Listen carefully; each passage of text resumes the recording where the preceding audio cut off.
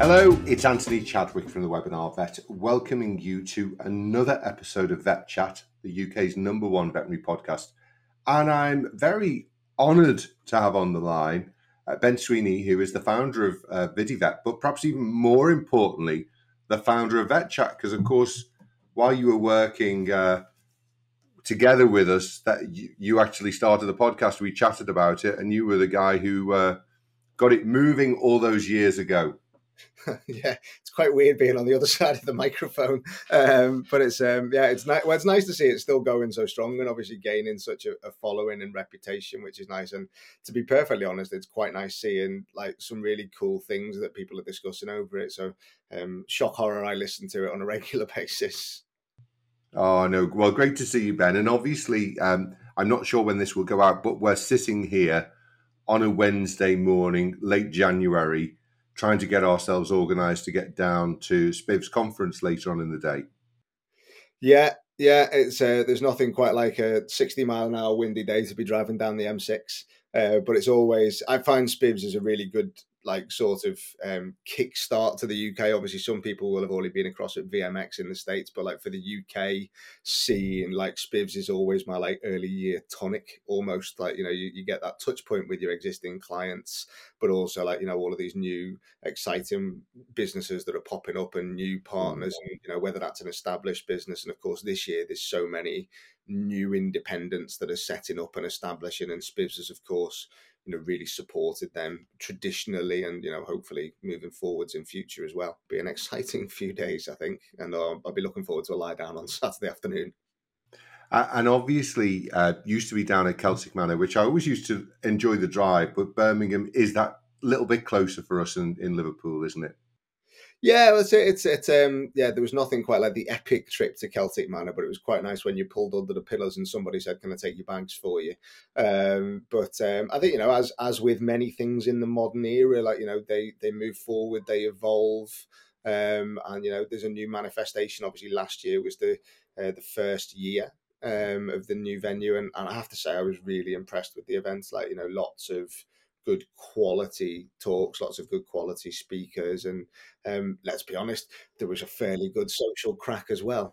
So it's always good fun to have a part of that for the end of January to kickstart the year. And of course, a lot of change going on in the veterinary profession. I was at VMX and a lot of stands talking about AI, technology, digitalization. VETchat, obviously at the forefront of that with the telemedicine offering that you are, that you brought forward. So tell us a little bit about VETchat and how that's going. Yeah, I mean, kind of VETchat was essentially born out of a frustration, as many things are, not just with our profession, but globally. And I still remember very, very vividly a client coming into me who had a 9-year-old German Shepherd. And the dog had been losing weight for a period of time. She'd gone on Facebook, she'd spoken to the breeder, she'd spoken to everybody except the flipping vet. And they, I'll give him a high protein food, give him this. Dog came in, you have a feel of the abdomen and go, yeah, there's a nice big mass there. And 3 months has passed in that period of time. And of course, a tumor has progressed. And sadly, in that case, whilst there was short-term recovery post-operation, the dog died shortly afterwards. And like for me, that was just kind of a primary example of how people were going elsewhere for information rather than coming to the vet. Like, you cast your mind back to the 90s, the vet was the source of information. That was it. Yeah. And that was it. Now people are looking at the convenience elements. And interestingly, like we interviewed so many people as part of the sort of discovery process. What fascinated me the most was how many people they were palpably aware that they didn't want to bother the vet. They didn't think it was important enough to take up the vet time. They actually, much as though I think we sometimes don't think this, they were aware of the plight of veterinary surgeons and didn't want to add to that burden. So we ended up interviewing a load of them. We said, well, look, why do you do these behaviors? And it's the convenience. It's that sort of, I do this because of that. But we launched this, of course, in the aftermath of that first wave of telehealth platforms. And always our concern and my personal concern with this was, look, a lot of these services are disintermediating the practices and cutting them out of the loop. And, as is quite rightly, every practice is concerned, challenging revenues and advice and, sort of that. So for me, that there was a way that we had to use telehealth as a part of that practice journey to keep the practice at the epicenter, but to deliver kind of Google-esque um, availability of veterinary expertise for the client. Because understandably, they phone a practice, they speak to reception, and reception say the vet will phone you back. We all know what it's like in clinic. So, 12 hours later, when you've not stopped all day and you get a chance to phone them back, they're a little miffed, and that's not your fault. So we're like, well, okay, how can we use this army of vets globally? We've got so many UK MRCVS vets that have decided to move for, as I look out the window now, for some unknown reason, to warmer climates, and go, well, I've got this wealth of expertise and knowledge. And they have this drive to want to use it to help their colleagues on the front line. So it was like, how can we harness that in a platform that keeps the practice central but delivers exceptional customer experience? So it's kind of like, no pressure. We can deliver that in a short time frame as possible. Great. And we were very lucky to get our first break with a practice called Beaver Vets. Over Grantham Way.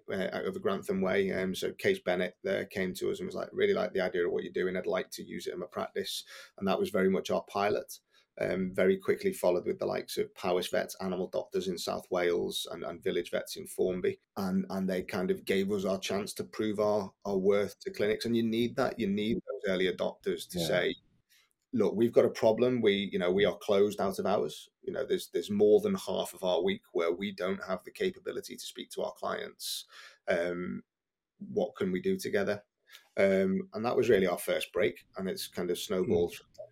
And I think you were saying, you want Google-esque availability, but of course we want better quality than Google, because as you said, Dr. Google is is definitely a source of information for people, and sometimes it's just wrong, isn't it? Yeah, and that's it. And kind of the way we phrase it is we put personalized, informed veterinary expertise at the same level of convenience as a Google search. So when somebody, when your clients as a practice send us a question, they can send us photos, video, text, and every combination of the lot to do with any case at any time of day, and they receive a personalized video response from a vet with a minimum of 5 years experience in an average of less than 5 minutes. And that, we aren't here to sell people stuff. We aren't here to say to people, look, we want you to use this and that. That is the job of the veterinary surgeon in clinic. And that was what was one of the biggest issues with other services was, upselling and selling other things. Like, we want our vets to purely triage, advice, and inform. And be that top of funnel for your clinic. So when cases come in, that you're seeing cases that truly need to be there, but actually they might turn up with a fecal sample or a urine sample. We've all been in that consult where we send someone home to get something and you never get the sample back, or they turn up and they want bloods, they want imaging, because actually that seed has been planted. What we don't do is turn around and say, right, oh yeah, we think he needs a T4 TSH. We go, your vet might want to discuss some bloods with you. All about that, what we've called the pre-vet journey, that thing that we all wish clients knew before they came into our consult room. So they're calmer, they're more focused, they understand a bit more of the process, so it improves our efficiency in the consult. But also, frankly, we're not seeing cases that aren't revenue generating or that, take up time and bandwidth that mean our vets aren't getting a break. We know that out of hours, over 90% of the questions that we get asked out of hours don't need to go into the emergency vets. And that works for everybody, because it means you've not got an overworked emergency team that are dealing with 10 cases that actually could wait till tomorrow for a jab of Metacam. Other NSAIDs are available, and indeed monoclonals nowadays. But there's that availability, but actually enhancing the customer experience when they go, oh, great, okay, I've got peace of mind. I know I don't need to go to the emergency vets. I can pop into my normal vet tomorrow and see the vet that I know. And my dog goes into an environment when they're less stressed, and I'm not panicking trying to find the place in the middle of the night that's an hour away. So really, we feel it caters to everybody. It keeps the practice at the center. It delivers an exceptional customer experience without putting the in-house team under additional pressure. and it serves the out of hours teams as well, because it means they can focus on the cases that truly need their care. But again, I'm a little bit biased. But I was going to say, Ben, when I kind of started that whole digitalization journey in 2010, and I spoke to vets similarly and said, what's your biggest frustration? It was one of them, top three would have definitely been, it's really difficult to get your education. We have to go off and travel, either at the end of an evening surgery or for a few days. It's incredibly expensive. A lot of the traditional companies were charging a lot for training. When I started Webinar Vet, I reckoned it cost me £5,000 to do my training. Move forward 15 years, and you can pretty much, if you want to, get all your training online for free. Obviously, quality wise, you want to make sure you're going and looking at the top quality stuff. But moving forward 10 years, almost to the beginning or just before the pandemic, when I was ringing vets up, they were saying, what's your biggest problem? They weren't saying there's not enough online education, because, of course, by that stage, other people had come into the market. And actually, what they were saying was, I have a 5-vet practice and I only have 3 vets in it. Yeah. And one of the answers is obviously, well, let's find you 2 vets. But actually, the other answer is, well, let's, actually uplift the veterinary technician or the veterinary nurse. You can tell I've just been to America, can't you? So uplift the technician and the nurse, but also what can we do digitally? So, over that time, we've had tools like VETchat come out, iRecall, to be able to use those to free up time, because these things are automated. But similarly, as you've said, if you've got somebody in the background triaging for you and telling you, actually, you don't need to come into the practice, or you absolutely do need, you should end up with more time. And so maybe the more tricky answer to the question is, well, how can you actually run a 5-vet practice with 3 vets and run it really efficiently and, with greater productivity and probably greater profit? And this is where I think services like yours really, fit into that equation. I think, the buzzword in practice, or the buzz terminology in practice at the moment, is operational efficiency, and quite rightly so. As a profession, we have traditionally had an awful lot of waste. And I think, we look at stuff and go, well, I don't have time to do this. And invariably we do have time to do things. We just don't do everything efficiently enough to go, I need to do this, this, and this better, or, more efficiently. And I think, when you look at, the business case for these things, obviously we charge based on the size of the practice, the number of client base, and so on and so forth. Whereas actually employing somebody is quite a significant expense, especially with enough expertise to, deliver on as an educated veterinary nurse, as a veterinary surgeon. They're quite a high expense. Even an additional receptionist nowadays, you're looking at potentially an expense of a couple of grand a month. And I think it's looking at kind of going, not just having more bodies, but using the bodies we have better and looking after them more by assisting. You've alluded to the likes of VETchat, iRecall, Digital Practice, another great one. You think actually, when you can WhatsApp somebody their bill, save your receptionist spending 10 minutes on the phone.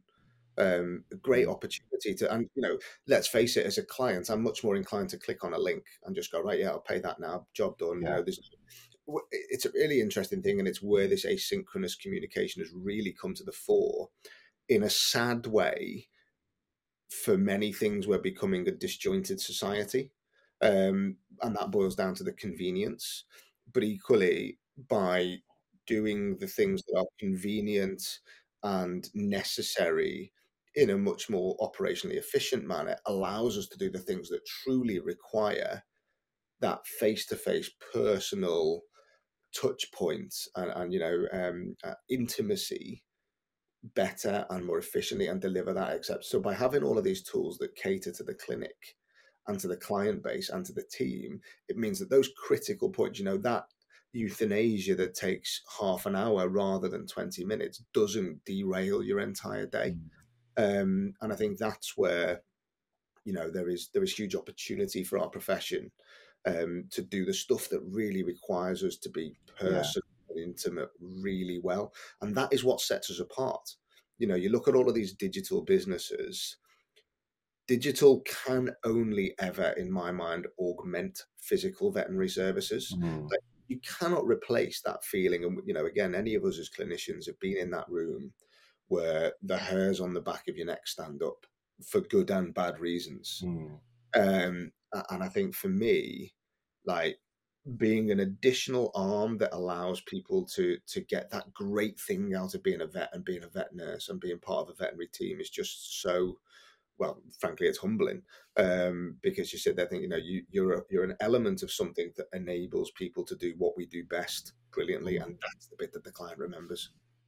I remember, I was talking about certainly 5 to 10 years ago about every business needs to be a digital business, be it a butcher, baker, candlestick maker, or a veterinary surgery.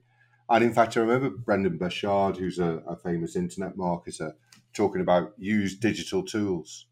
The more digital tools you can use, the better, because a lot of these tasks that digital tools are doing are frankly boring. Hmm. And what we're very good at, and I know you were mentioning it in the VBJ recently, is, and I think, whether AI comes in and all the digital tools that come in, as far as I'm aware, no computer can empathize. And actually, we need those skills. We need to have the time, as you've said, to be able to do those skills. And I think the other side was all of that kind of me talking about being a digital business. In a sense, kind of I wasn't that persuasive. But I tell you what, the little tiny coronavirus was very persuasive. And I think that has helped, you and your business, because 5 years ago, or 4 years ago, when the pandemic started, and people were saying to me, have you heard of Zoom? And I said, well, we've been using it for about 6 years. Now everybody knows what Zoom is. Now everybody's very happy to do, Yeah. a Zoom call, either as a client or business to business. So that digital transformation has happened as a kind of silver lining of the COVID pandemic, hasn't it? Yeah, and I think, for us, COVID was really when we started speaking to practices, they were like, well, we're doing this in-house ourselves and we really hate it. So actually, COVID was initially a bit of a barrier because practices had gone, well, look, video stuff, all of this stuff is, it doesn't work in practice. Yeah, And I vehemently agree, because actually, when you're trying to do that alongside doing all of your clinical stuff, it's yeah, incredibly, we touched on it earlier, inefficient. yeah. But actually, when you've got somebody, a team of trusted colleagues that have your back delivering that outside of it, that can really help drive business profitability, client experience, and team well-being. We all know how teams really suffered through COVID, and actually really is still that, there's a lag post-COVID still. And I think, as you say, all of these tools that can pull things together that just help little elements. No digital tool is ever going to be the fix. Hmm. Like, the fix is the veterinary practice, and it's kind of like, it's kind of what bits The can we constituent parts, isn't it? like the practice is the epicentric part that is very much the beating heart of what clients know. Hmm. But it's what tools can we use to keep that practice at the epicenter? Like, how can I send my reminders? How can I do this? How can I do that? Do my clients even know about this? You and I are in Liverpool. There was a case yesterday, of two dogs that had eaten something and died very suddenly. And of Yeah, course, you see it on the news. But actually, for clients to have the ability to communicate immediately to their client base in that area, guys, just so you know, this has been made aware to us. This is the symptoms that you're looking out for. These are what you want to be yeah, aware of. Like, it's a huge step forward for us as a yeah, profession. If you've got a concern, we're here. If you can't get through to us on the phone, use VideoVet. If you can't do that, then, if we haven't, there's tools that you can use. Use PetsApp, use yeah. Digital Practice, use our Facebook Messenger. Like, there's tools that everyone can pull together, and it's some put burden on the in-house team, some send stuck people. That's, there's a way that all practices can utilize what we've, you'll be aware that in business, we in the tech world, we talk about our tech stack, and we very much talk about our vet stack. Like, what is my veterinary business is my stack of services, and that goes right the way through from, my wholesaler through to my PMS, right through to what peripheral services am I using, to keep me in the loop so that I can support my clients as best as I can. And Hmm. clients talk more now than they ever have. I mean, I'm a part of a few different groups purely out of curiosity to see how people communicate, and the practices do stuff well. They're revered. You know, like as soon as somebody asks something like, go to this practice, why? Because they do this, and this for us. And those are the practices that will really thrive and succeed in the future. Yeah. Um, Well, you have to be a digital business, I think, is, if you're 100%. not a digital business, maybe you haven't survived COVID, but you're not going to keep up if you're not taking these things on. Just moving a little bit, because we're talking a lot about, whether practice is really needed because there's an emergency or you're triaging the stuff that, isn't that urgent anyway. Obviously, looking at digitalization, and I think we mentioned it around sending out reminders and things, that whole area of the pet health plan, I think, is also going to be affected by this as well, because with my sustainability hat on and also with my hand up saying I am sorry, as a dermatologist, I was very keen on making sure everybody had flea treatment, and we know now that some of these products are ending up in rivers, causing issues around sustainability. I actually did the first, as far as I'm aware, the first pet health plan in the UK in 1999. That Julian Wells's practice was kind of first, but I got mine. I sold my first policy. He was before me, and I moved quickly and sold one. And one of our favourite lecturers, Mike Willard, um, with that beautiful Texan drawl that he has, he used to say, everything I taught you 10 years ago was a lie. I just didn't realise. So again, that sort of pet health plan almost needs to develop with things like VETchat maybe as a service, but also more diagnostics around, well, don't treat for fleas unless they're there, unless you've got a really allergic dog or cat. And similarly, maybe you don't need to worm. Let's do a fecal egg count before we push on and give you some, worming tablets and the like. Yeah, I mean, I think the pet health plan realistically hasn't evolved for 20 years, and look, that's until now it really hasn't been a problem. It's been sort of something that's there for practices, but I think we're starting to see the evolution of even health plan only practices. Exactly. Practices that unless you are a member of our plan, then you're not. There's other vets available. Sort of mentality. You look at garden vets. You look at. I've got to give a shout out to Village Vets. You beat me to it. So yeah, Village Vets, a shout out. You look at Village Vets, you look at Walton Vets. We'll put the Scousers up there. And there's what is it? Pickles in London, and there's evidence now. There was one that tried it a while ago that didn't succeed. And I think when you're doing a policy only practice, you've got to really look at your local demographic. Is it the right place to have this practice? Personally, I think there's a lot of practices that are doing the right thing at the minute, because I think if you're opening a practice, it's easy to start as health plan only. But if you've got an existing client base, it's very difficult to then turn around and go, right, guys, we're now a health plan only practice. So people are easing people across that. But traditionally, of course, health plans were kind of product based and discount based, but the last I checked, really neutering unless you've done something monumentally wrong is a once in a lifetime discount. Dentals are something that are used sporadically, so there were kind of things that were there, but we didn't necessarily want people to use. But it was like, if you're on this, you're saving this in theory. And of course, you talk about the flea and wormers. I think they will remain a mainstay for the while, but it's good to see how the products are evolving. And again, you look at that from a sustainability point of view. It's great to see that they are considering how we provision these for practices. But you rightly point out, one great example of AI is, the likes of the Zoetis Imagist. I know IDEX have got some cool stuff in terms of their diagnostic in-house AI tools. And of course, what that means for us as clinicians, client turns up to a 6-month health check, brings a fecal sample, we can run something through a thing. By the time that consult is finished, we've got a result. Yeah. And that efficiency, rather than sending something away to the lab and waiting 2 days for a result and then having to get the client back, you've got great services like our vet shop that have home delivery. You've got all of these buying groups that have got home delivery as part of their health plans. Merlin Vet Cell, Covetrus, that everyone's doing it. And that's great because it's reducing the carbon footprint of our veterinary experience while still keeping the practice at the epicenter. You'll notice a recurring theme.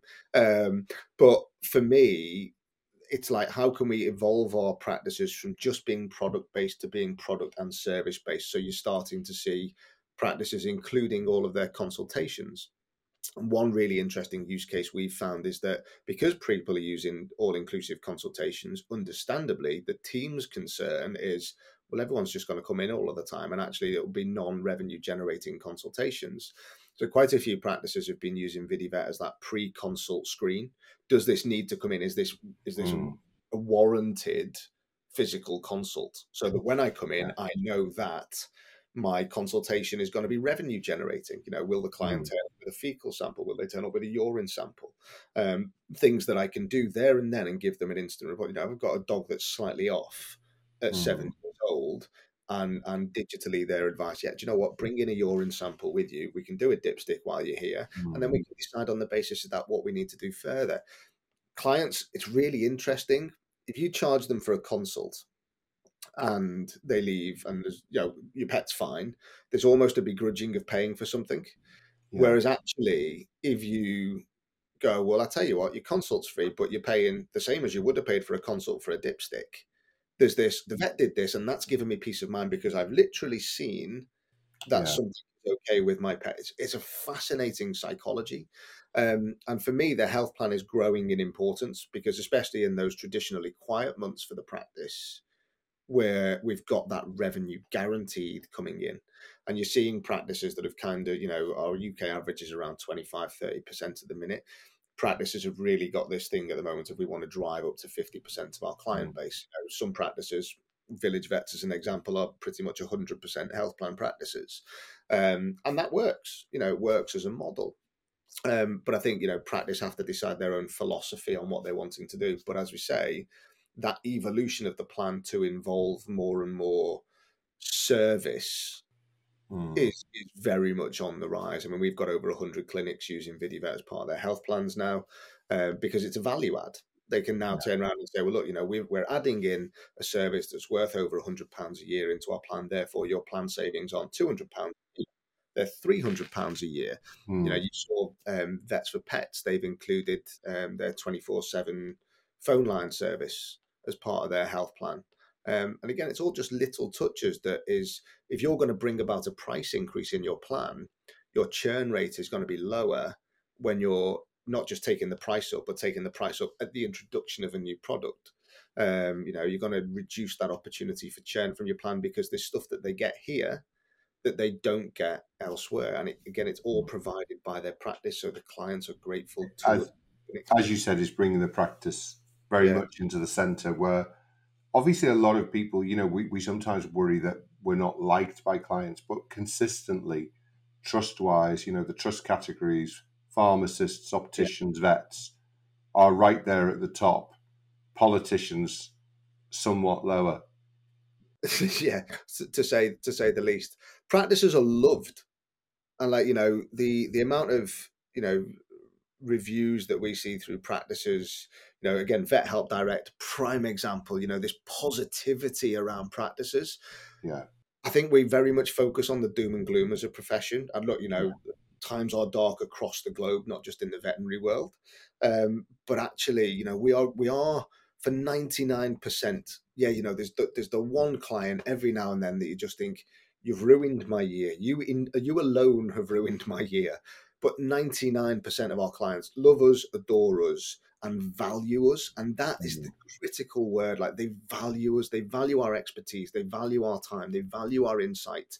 Of course they begrudge a bill, but who doesn't? I had to have my wife's car repaired, and I love my mechanic. He's done wonders with our car. It's 14 years old now. But equally, you do look at it and think, well, I'm still begrudged to hand you 500 quid. That's just the nature of commercial society. But of course, if you can roll as many of those costs into a monthly provision, then it makes that individual hit every now and then much more sort of nullified. palatable. Well, digital stuff is one of the biggest reasons that people have stayed stuck to their insurance companies, because, I value this service from my insurance company. there's no reason that vet practices can't do the same to add to that stickiness of the clinic. And it is all about how can I make my clinic ultra sticky to every single client that I have. And as I said earlier, no one tool will do that. You as a clinic and your global provision for your clients, that's what does that. Ben, I thought we would chat for a while and not have a problem with the conversation. I'm conscious we're 30 minutes in. We could talk at least for another half an hour, which will mean that it will probably be close to midnight when we get to Spibbs. So I am going to let you go, but thank you so much. I think it's really interesting how the market and how the veterinary profession is evolving, becoming more digital, becoming, should we say, a little less conservative in the way it looks at things as well. So it's been great having you on as the founder of VETchat as well as VidiVet. No, thank you very much for having me. As I say, it's exciting. I'm sure we can continue our chat at Spivs at the bar. Exactly. Good man. Great to see you, Ben. And who knows, we might even talk about football as well. Yeah, not as an Everton fan. Good to speak to you, Ben. Thanks everyone for listening. Hopefully see you on a podcast or a webinar very soon. This has been VETchat from the Webinar Vet. Take care. Bye-bye. Bye.